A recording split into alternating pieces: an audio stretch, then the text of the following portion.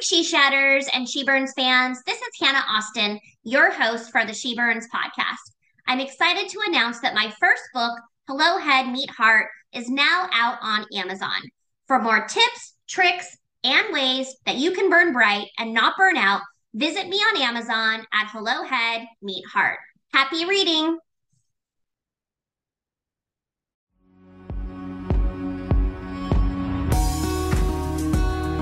Welcome to the She Burns podcast, the go-to podcast for women who were born to burn bright without burning out.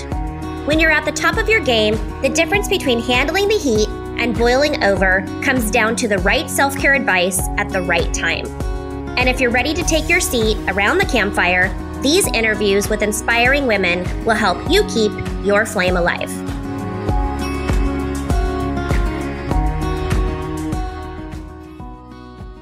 Hello, everyone. I'm Hannah Austin, and this is season 3 of the She Burns podcast. This season's theme is Women Game Changers. In this episode, I'm talking with Dr. Jacqueline Kerr. Dr. Jacqueline Kerr is a behavior scientist and burnout survivor. She is in the top 1% of the most cited scientists worldwide. She received over $56 million in funding from the National Institute of Health to research health behavior change solutions for individuals and communities. Dr. Kerr left her position as a public health professor in 2018. She now hosts the podcast Overcoming Working Mom Burnout, where she interviews researchers, diversity experts, and leadership coaches. She is on a mission to dismantle the causes of burnout, prevent burnout through comprehensive strategic planning for employee well-being aligned with DEIB strategies. Her goal is to create sustainable and impactful organizational change informed by her 2 decades as a behavior change and implementation scientist and practitioner. Her TED Talk, How to Stop Burnout Before It Starts, explains how burnout is a multi-level problem and provides actionable solutions that we can all use to change the social norms around burnout based on behavior change science. Welcome, Jacqueline. I am so excited that you're here with me today. I have been looking forward to our discussion. Thanks so much for having me here today. Yes, I'm Dr. Jacqueline Kerr.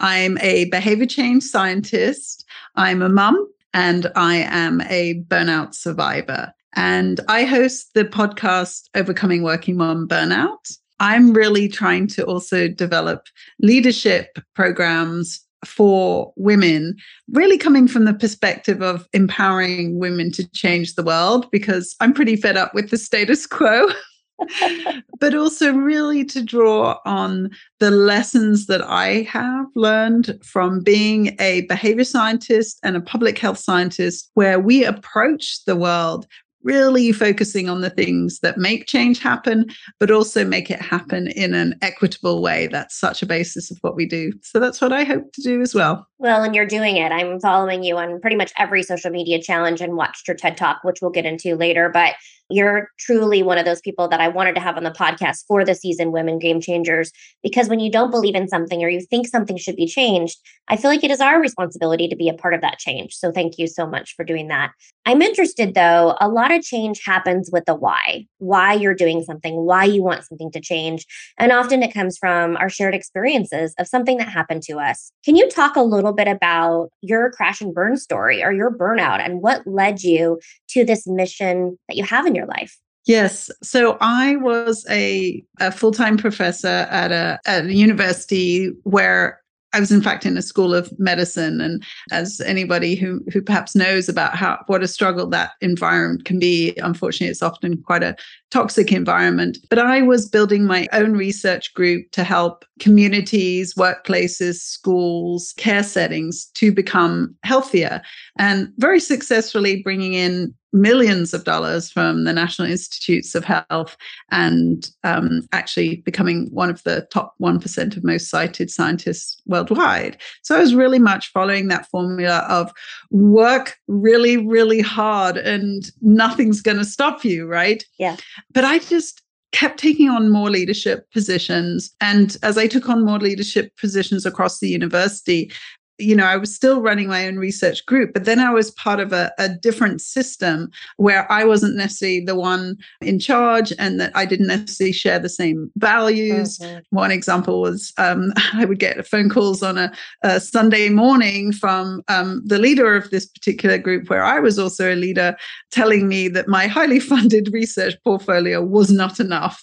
And so it wasn't just that I believed I wasn't enough, because I kept going for these more opportunities, but that was actually a lot of the messaging that was coming back to me as well. And so as that intersected with me being a mom, having my son diagnosed on the autism spectrum, I got to the point where I was crying on the way to work and crying on the way home, because I was burnt out in both places. And essentially, I did actually experience a period of suicide ideation. And I talk about that in my TEDx talk. I had to get help and I had to take a leave of absence. And then when I went back, having managed to reset my whole sort of physiological fight-fright system, the stress really hit me so hard on my return.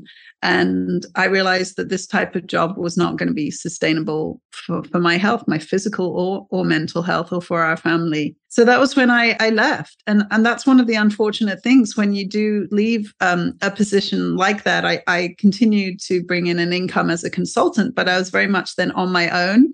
And so I had no one else to blame anymore I couldn't ruminate and be resentful of colleagues.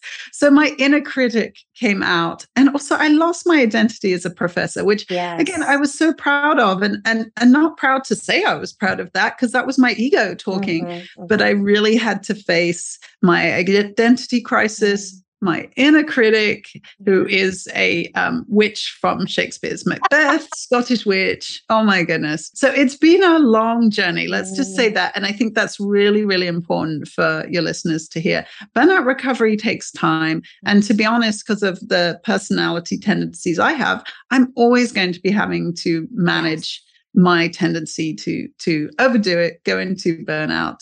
And again, when you're passionate about something, it happens. Often people think about burnout as being when you're not engaged, but you can be so engaged and still burn out. And actually, one of the symptoms, this tired but wired, really resonates with people who are very passionate about what they do, but just cannot switch it off. So. Yes, I love your story is resonating with me. I feel like a bobblehead. Everything that you're saying.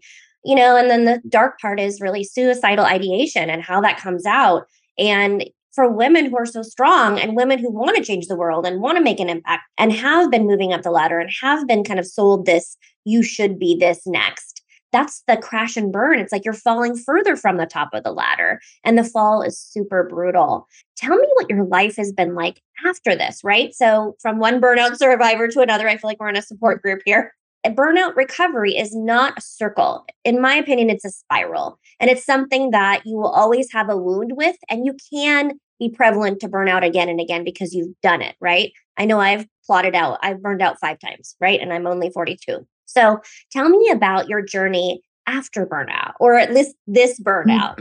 What has been your journey right now? And you said it takes a while, which we know that it does. So what are those tips that are keeping you out of the deep end, right? Keeping you swimming versus drowning? And just to mention too, with suicide ideation, again, that the shame that you can feel in that as a mother, but also the message to your listeners is don't let it get that far. Burnout has 12 stages, and that's towards the end of those 12 stages. At stage 1 is the need to prove yourself. So let's look at it right there. We prove ourselves, we work harder, we suppress our needs, we start to disconnect, we then maybe change our behaviors, have some unhealthy coping.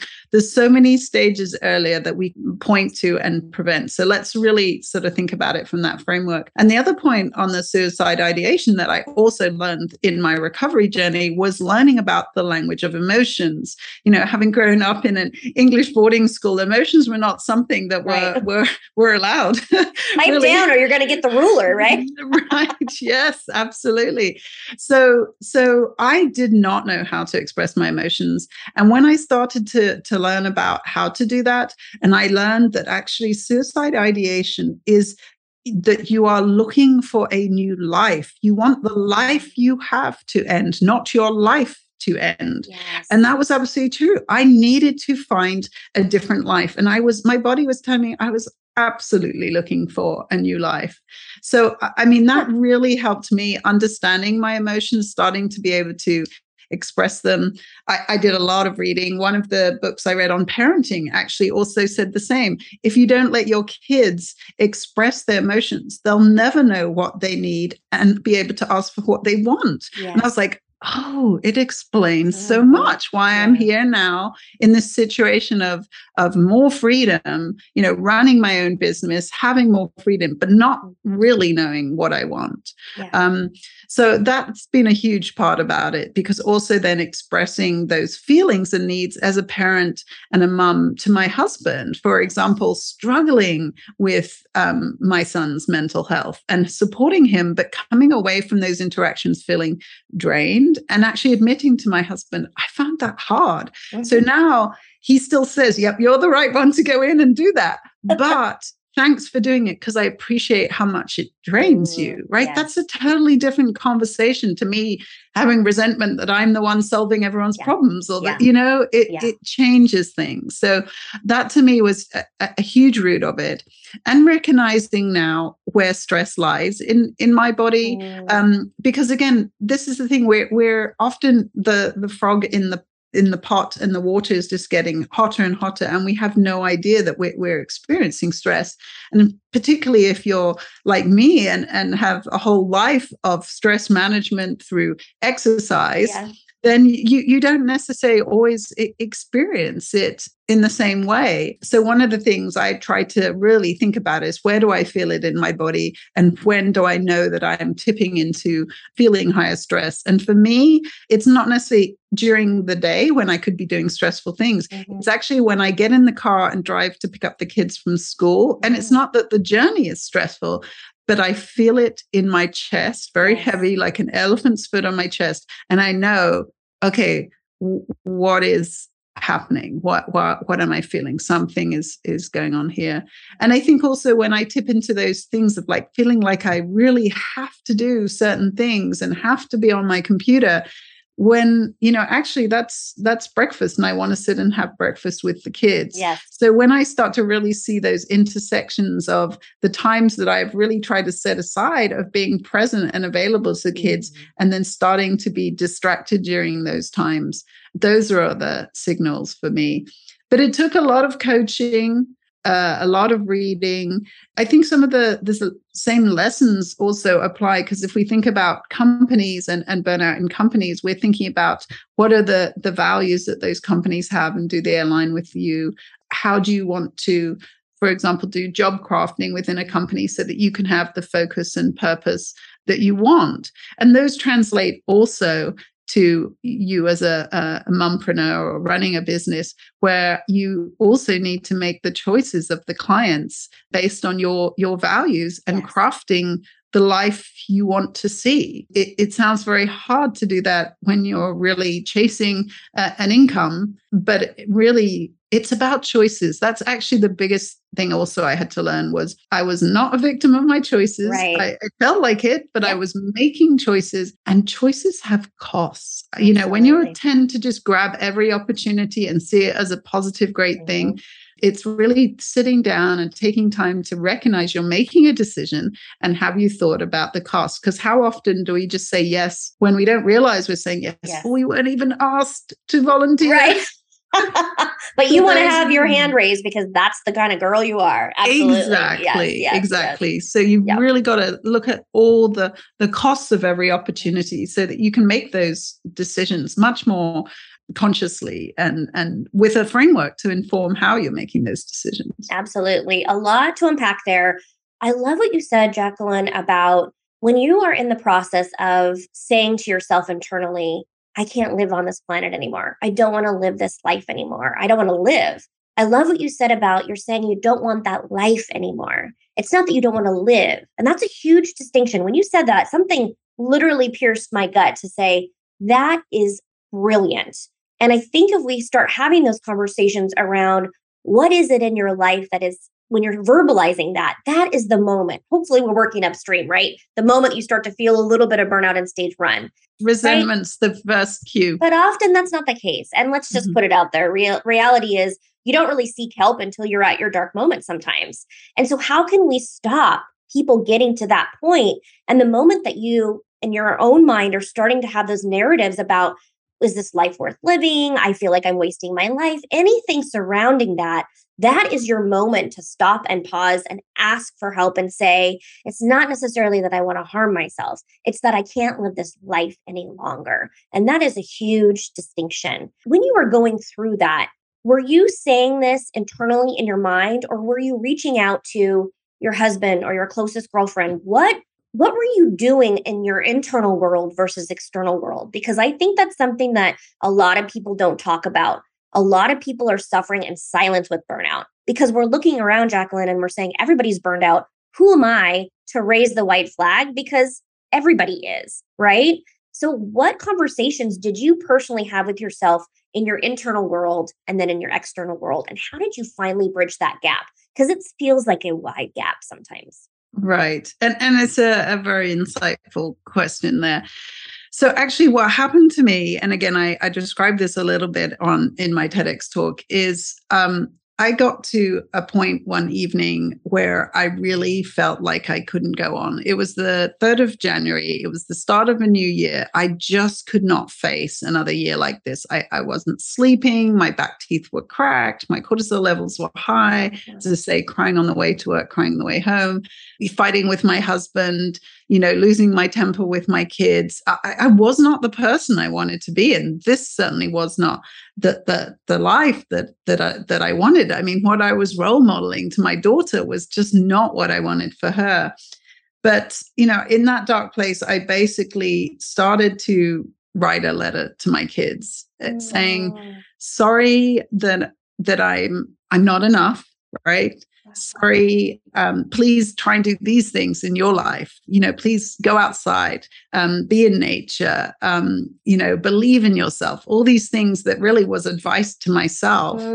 And I think the last line that was the line that hit me and helped me was, I said, sorry, I couldn't ask for help. Yes. And I was just like, why am I saying that? Why can't I ask for help? And I get it. It's really, really hard to ask for help. And it was for me as supermom, needs nothing, does everything, to actually admit, at this point, I realized I needed help. I mean, I was You're writing it down. letter. You're telling your kids to do it. Yeah, exactly. Yeah. And so that was such an eye-opener for me. And so that's really how I first approached it. I then said to my husband, look, I wrote a letter to the kids last night. This is how I'm feeling. And he straight away said, okay, can we get you into therapy? Can you take a break from work? We need to do this. We need to help you here. And again, that internal, I'm not a person who asks for help. Asking for help is weak, crying is weak. But kind of once I started to actually admit that, it was like my whole body took over anyway. It started sending me into panic attacks, all sorts of other things where I couldn't control my tears anymore. I am taking over now. You're not listening. Yeah, exactly. And so many people describe that, where actually burnout, when you notice it, is because your body has interrupted, as I say, panic attacks and illness, inability to get out of bed at all, complete brain fog where you're not working. Yeah. So often it's the physical manifestations where our body, literally, like you say, is you're not listening. I'm going to stop you. And so that actually was the same that happened to me.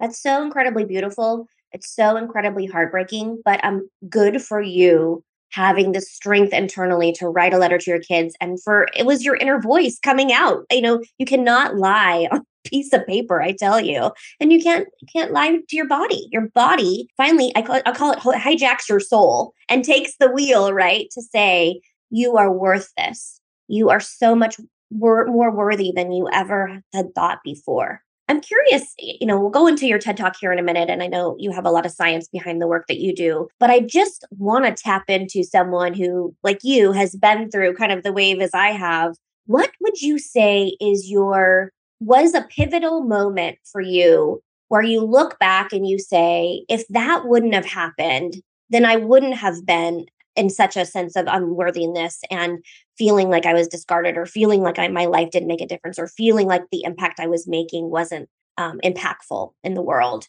A lot of times in women in their careers, when your identity is wrapped up in your job or your role, walking away or choosing to walk away to save yourself and leave your job, you have to do an unraveling of patterns of behavior. Who are you after you don't have a job anymore? Who are you when you're not that scientist anymore? Who are you? Who is Jacqueline? What was the self-discovery, or what was kind of the unraveling of the old Jacqueline into the new Jacqueline? What did that look like for you? You mentioned going to therapy, but what was the biggest catalyst for you to unravel those behaviors and step into a new life?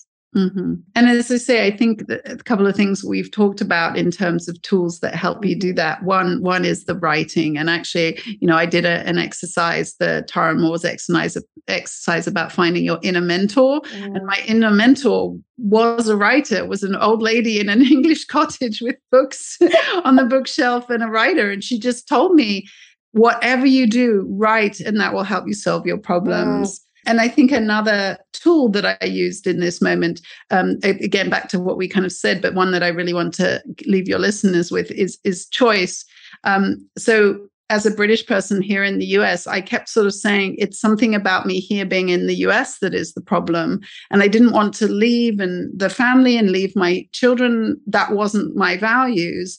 So I had to balance those values against this feeling of not belonging. And so my coach actually said to me, okay, every day, just say, today I choose to stay. Yeah. And that gave me so much power, because she said, the day you can't say that is the day you're ready to go. But if you can still say that, then you don't have to worry about it. Like, my mind was struggling with this decision. Yes. And instead she was saying, don't try and make any decisions. Just say, today I choose to stay. And then, because it took away so much of my mental energy worrying about something that probably really wasn't the problem. So to answer your question a little more directly now, if we think about that wheel, like needing to prove yourself. So where did that come from, right? Really is the key to this. And essentially it was from my childhood, basically being told I wasn't the smart one, and feeling like whatever I did, it didn't count because it came from hard work. Yeah. And so I kept getting this messaging back, yes, your brother does well because he's smart. You only do well because you work hard. So it's that sort of catch-22. Nothing I could do would be good enough because it had always come from hard work. Yes. And so, and then I think also the messaging we do get around having to work hard and how important hard work is, that really continued to drive me. And it made me very successful. Yes. But when I then actually read Carol Dweck's book, Mindset, and started to understand, nobody gets anywhere in the world without talent and hard work, right? And so I had these external facts of where I was in the world. I had a PhD. I'm in this top scientist list, right? Clearly, I got there because I have a mix of talent and hard work. And so that also just helped me understand fixed mindsets that weren't helpful. So that's really been part of it. But to be honest, I think I'm going to always have this Grand Canyon of self-belief. And the question is, how often will I fall into it? Yes. How deep will it be? How long will it take me to recognize it? And how quickly will I get out of it? So these are things that a lot of developing a lot more emotional intelligence really has helped me think through and address these things. And again, I think what's great about thought models, for example, that coaches provide you, where, you look at a fact and you look at the situation and then you say, what am I thinking? What am I feeling? What are the actions and what are the results? Sometimes you can't change your thoughts or feelings, but you can act anyway. And actually, I found that a fantastic tool. Another great tool that I use, and it was only recently when I was trying to help my son using the same tool to help him with his mindset, because his mindset mindset is, as an adolescent, it's fine. His mindset is everything sucks. I hate it. I hate myself for hating it. And then you're in this cycle. And my cycle is, I'm not enough. I'll try harder. I'll keep trying harder. I'm exhausted. I'm not enough. And that's my cycle. And when I was explaining to him and realized almost any situation he could give me, he responded in the same way. Almost any situation, I respond in the same way. And so my way out of that is, what do I need? Yes. It's to accept. It's acceptance is my answer. I have to accept, I maybe haven't done as much as I wanted, but I do not want to exhaust myself. Yes. And so rather than piling judgment on top of my whatever perceived lack of achievement, it's just to say, I accept it for what it is. And it's okay. And and that's my message. And for my son, we worked on one, whereas, this sucks, but maybe I can learn from it too. Mm-hmm. And so we both found our way to create those messages that really seem to apply so often, no matter the situation. Yeah. And I think so many people, we're so hard on ourselves. And I think the societal expectations that are put in place for women and just in people in general is, it's that circular wheel. You meet a goal and then the goal line moves and you meet that goal and it's constantly, you're running a race that you're never going to win. And what if we thought about maybe the winning is accepting that the race you just won is enough, right? And there'll be a different race. And it's really acknowledging that it's the fact that you finished the race, whatever that length of race or achievement of race is. Thank you for that. I love what you're saying about you're teaching your son these skills, because I think in the next generation, the next generation scares me, right? Certainly politically and the world that we're living in, but it's such great positivity to think that parents in the world like you are really teaching your kid or kids what you went through and what to do and what not to do. You're leaving a legacy for them to hopefully breathe a little bit easier and make that burnout cycle a little bit shorter, right? For those people who haven't seen your TED Talk, I love it. I love the analogy of the baked Alaska because I'm from Alaska, but tell me a little bit about what the key takeaway from your TED Talk is. And we're going to obviously drop the link in the chat later, but tell me the spark that came about for you to magnify your voice, right? And want this out in the world, and how you came up with the idea, and tell me about the experience. Thank you so much for this opportunity. So one of the reasons when I was in academia, again, one part of burnout is, as well as the exhaustion, the inefficiencies that you're working harder, but not getting as much out of it. Another symptom is cynicism. And I remember sitting in a room just going, we are having no impact with this research. So one of my justifications to myself for leaving was saying, in the academic world, I have impact on other scientists and I have impact on the communities that I help. But I was not satisfied, of course, with that. So that was one of my reasons for thinking outside of academia, maybe I can have more impact. So that was something that was kind of driving me. But then as I then tried to step into the world, so I only joined social media in 2021. It's not something you need in my line of research. Yeah, exactly. And of course, then I was just like, oh my goodness, what is this thing? And I felt so terrified in it. And so for my mind, I was like, okay, I really do want to get my message out there of what burnout is, how it affects moms, how it's not a personal problem. This is not an individual issue. This is a societal issue.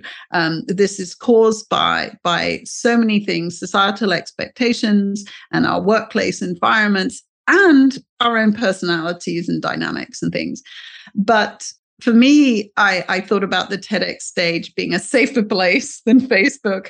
So, I had obviously been a public speaker as a professor and really since I was about 10 years old. I love the idea of being able to tell my story and my science in one place. So it resonated with me. And again, I made it then a goal and took all the steps I needed to get there. I had a help from companies that help you put applications and prepare your talk and be ready to step onto that stage. Because it's still, despite a lot of experience that I have with talking, it was extremely terrifying.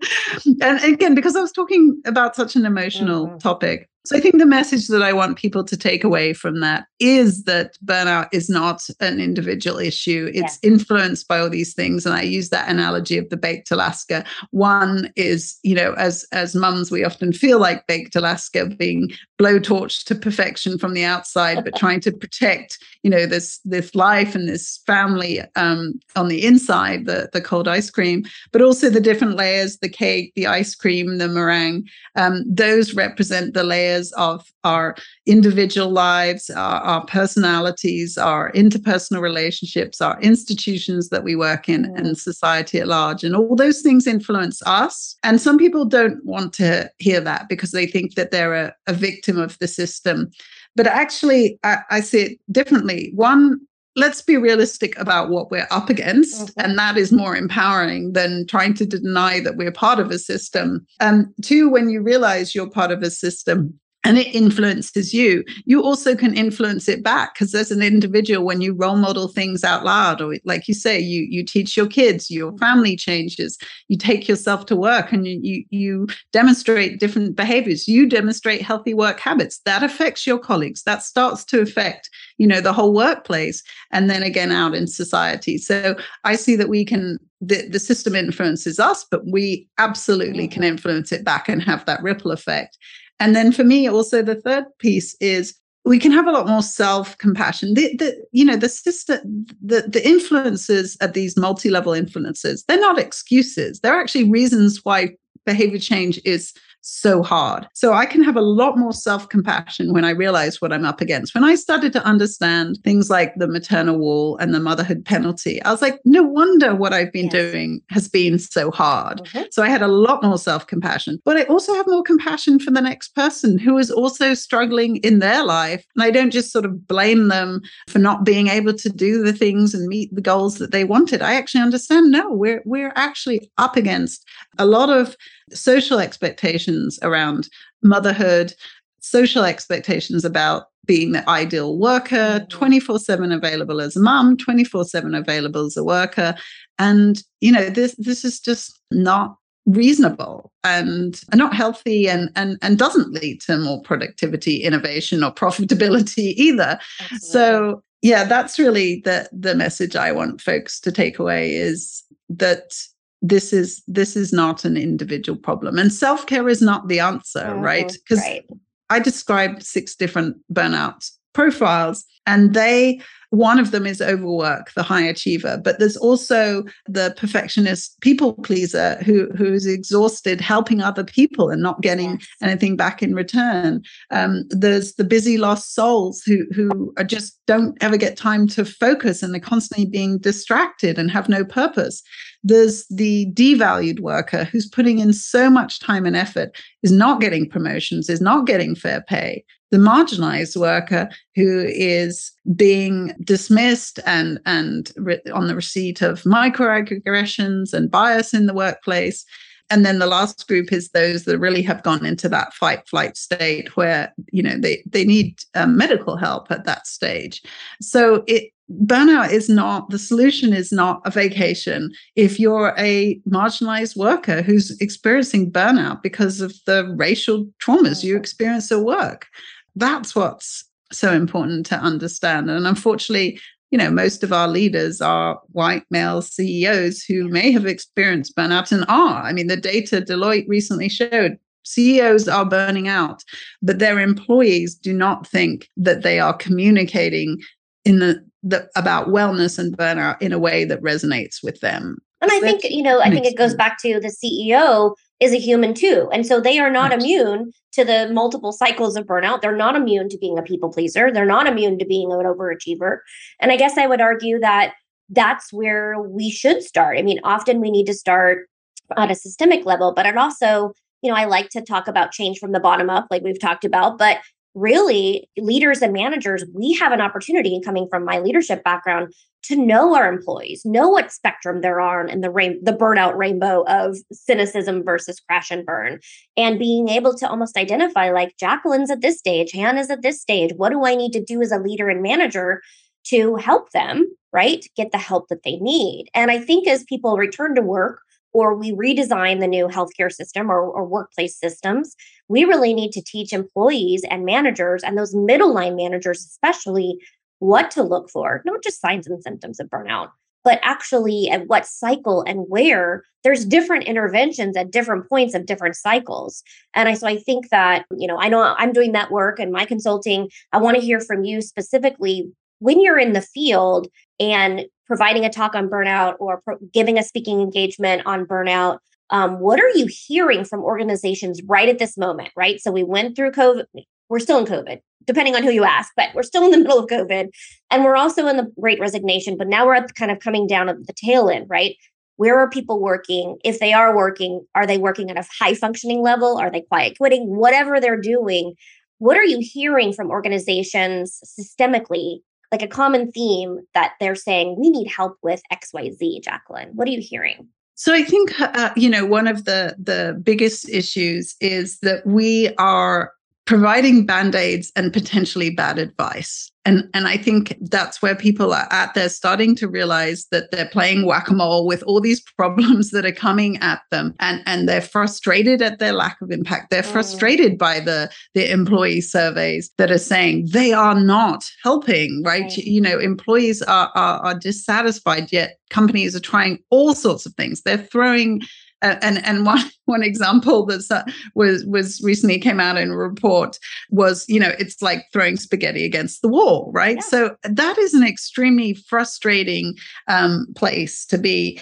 And as we head into a potential recession, it's not a good place to be from a business perspective of you are more than ever going to be held accountable to be having impact in a time when employees are going to become even more stressed than ever because of the financial stresses of a recession, on top of the lingering COVID stresses, mental health stresses, racial reckoning. We have never been in a time like this with so much challenging complexity. And so that's really what I'm trying to help organizations with is how do you lead in a complex world, having not faced this type of problem before, and we don't have evidence-based solutions to these problems because we haven't had them before. But what we do have, and from my field, is evidence-based processes for how you problem solve and create change in complex situations. And that's what we do every day as public health practitioners. So I'm trying to use those lessons of understanding. Yes, understanding it's complicated, but yes, use these tools to go, okay, it's complicated at these different levels. I now have more compassion for the situation that we're in here. I understand it at multiple levels. I understand what to do at those multiple levels. And I also really understand what change is, how you make change, what are the conditions you need to create to have change. Because if there isn't psychological safety in the first place, then don't expect anybody to show up and respond to whatever change that you are trying to create. Absolutely. So all these things are so important, as well as in this whole process, managing your own burnout. So that's really how I'm trying to help, in particular, women leaders, is to be able to lead with credibility and confidence and calm through these really turbulent waters where you can't actually predict what the next problem is. But at least if you have a framework for how to solve problems in a much more comprehensive way, and in through that, you're not only going to be able to have more compassion and be able to touch people more clearly by your greater understanding of life's whole problems, the whole person, their community, etc. But you can actually also then come up with much better solutions and create better connections in that process too. Absolutely. I love the way you describe that. I have, as a new CEO and founder of a burnout company, it's been shocking to me that we seem to be reinventing wheels over and over and over again when it's systemically chosen and proven that science and the way to go of like the change management cycle and how to create a foundation for psychological safety. And as a manager and leader for 20 years in the healthcare industry, it was shocking to me that there wasn't investment happening at the higher level in those managers to teach those managers, those leaders, those employees how to create a psychological safety in the organization. Not just that, but like what constitutes change management. And when companies are surveying employees, what do you do with that information after you receive it? And communicating, just simply communicating, Jacqueline, we just did a survey and here's what we're going to do with it. Not just fill this out, because how many times as employees have we heard them say, it doesn't matter what I write, nothing is going to change. And so I love what you said about this being a pivotal moment in our lives across organizational landscapes to say, let's stop, let's pause, let's reassess. Where are we right now? Change readiness survey, change readiness, examination, whatever you want to do, and really work at the, I guess, striation level, at the different layers of epidermis of an organization to figure out where does the growth need to happen and where does the training need to happen. If an organization is listening to us right now and it's a CEO that's like, I've tried everything. We've brought in DEI, we've had hired consultants like Hannah and Jacqueline. We don't seem to be getting anywhere. What do you say to them? What is the next step for them to hear right at this moment on how we, people like us, can help them at this change in the game? Right. It's so important really to then unpack those root causes, not only just the root causes of the problem, but the root causes why the solutions are not working. And that's a very uncomfortable process. I understand that. And again, HR leaders are not the ones who are going to want to put their hand up and say, we are failing. We need to look at what's happening here. And I understand that fear and that fear of, and it's real. Of failure. It's real. Yes, it's totally real. Yes, yeah, absolutely. But I think that's the thing is when you come to that tipping point of wasting more time, effort, and money in ineffective solutions, there comes that tipping point where you just have to end up then facing those fears. And essentially that's part of it, right? How do we help people feel comfortable in that process? I think that's so important. But also then, as I say, then you're really looking to say, what are the conditions here? So creating psychological safety to unpack this problem, these problems, these lack of solutions that we're in. That is always the first step for a management and leadership team to have psychological safety, to basically look at these problems or these, let's say, failures or mistakes and be able to learn from them. And that is also exactly what emotional intelligence is. So those are the starting points, because again, I think there's definitely lack of understanding of what psychological safety is. Yes. I mean, I listened to a podcast with an HR leader from a huge organization who basically was saying psychological safety is when we're transparent about whether somebody's going to be fired or not. And I was like, okay, there is definitely, and again, the burnout is only overwork, right? There's definitely some education that needs to come in here. But as behavior scientists, education is just like the first leg of a table, right. And so much more needs to happen. So that's really when you can have this process of supporting people through change. Absolutely. And understanding that, again, because we're, for example, investing money in unconscious bias training. And not only is it not working, but it can be having negative effects because we're assuming that we're now aware of our biases. And so we don't have to do anything else about it. Whereas actually, no, we need to have bias interruption techniques that take practice, that take feedback, that takes safety to be able to implement those. So again, it is understanding sort of the immensity of the challenge. Yes. And again, not seeing that as then, oh no, we can't do it. It's oh great, now we can break it down and target the different levels and the different components we need. Because it does seem like it's an enormous hill to climb. I mean, I guess you and I can have another support group after this about, it seems like there's so much work to do, right? Just go on LinkedIn and if you weren't burned out before, you're burned out now, because so many people are saying that they're burned out. And it's like, it's become a norm. And that's what's so scary, Jacqueline, is like, being burned out now is a norm, which scares me tremendously. How do you keep your hope alive in doing this work? Because it does seem such a big hill to climb. You've got the research behind it. You know what works. You've been through it. So you know that it's a long and arduous process. What is that North Star that's guiding you? Because this is a really, honestly, a big question that I ask myself on a daily basis, because it seems like a big hill to climb and because there's so many people to help. You're one person. What is that North Star that keeps you going? Right. And again, that's where when something becomes a norm or really what we can describe as an epidemic, right? That's when public health comes in, because in public health, you're not ever trying to just go one-to-one with people. So again, coaching, I really value, very respected. People need it, but that's one-to-one. What we need is one-to-many. And so for me, that it has always been, how do I create the systems change so that these things become easier? Yes. It's as easy as, for example, making something a default in a situation. So an example I use is if you think about the key cards that are in hotel rooms, when instead of having to turn out the light, you take the key card out and the lights turn off. Well, that's a fantastic energy saving tool that was extremely easy for you as the individual to do. You didn't even have to think about it anymore.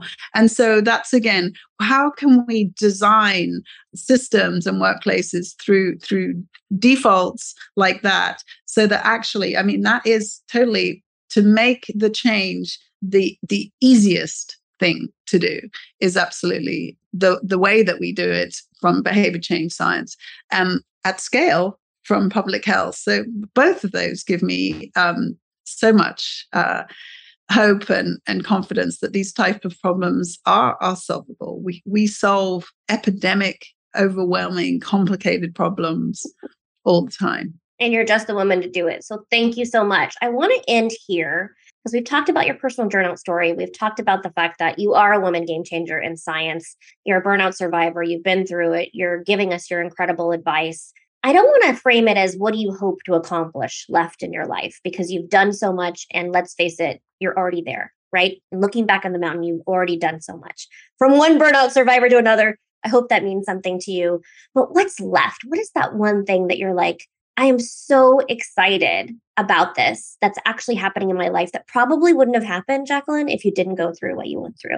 Yeah. And it's so funny because in those first days when I first bought a journal to write in, I remember writing and just going, how can I help other women? Yeah. And so essentially, and I looked at that and laughed at myself because I was just like, I'm a bloody mess. How could I ever help another woman? Like this just was so ridiculous in my mind. But that's still what drives me. So for me, I absolutely want to help other women to be able to lead through this complexity and have the confidence and credibility to do that. And so again, even though, I talk about systems change, when you also support the leaders and help leaders have different frameworks that also think through the systems, then they are going to become stronger leaders. And that's really what I want. I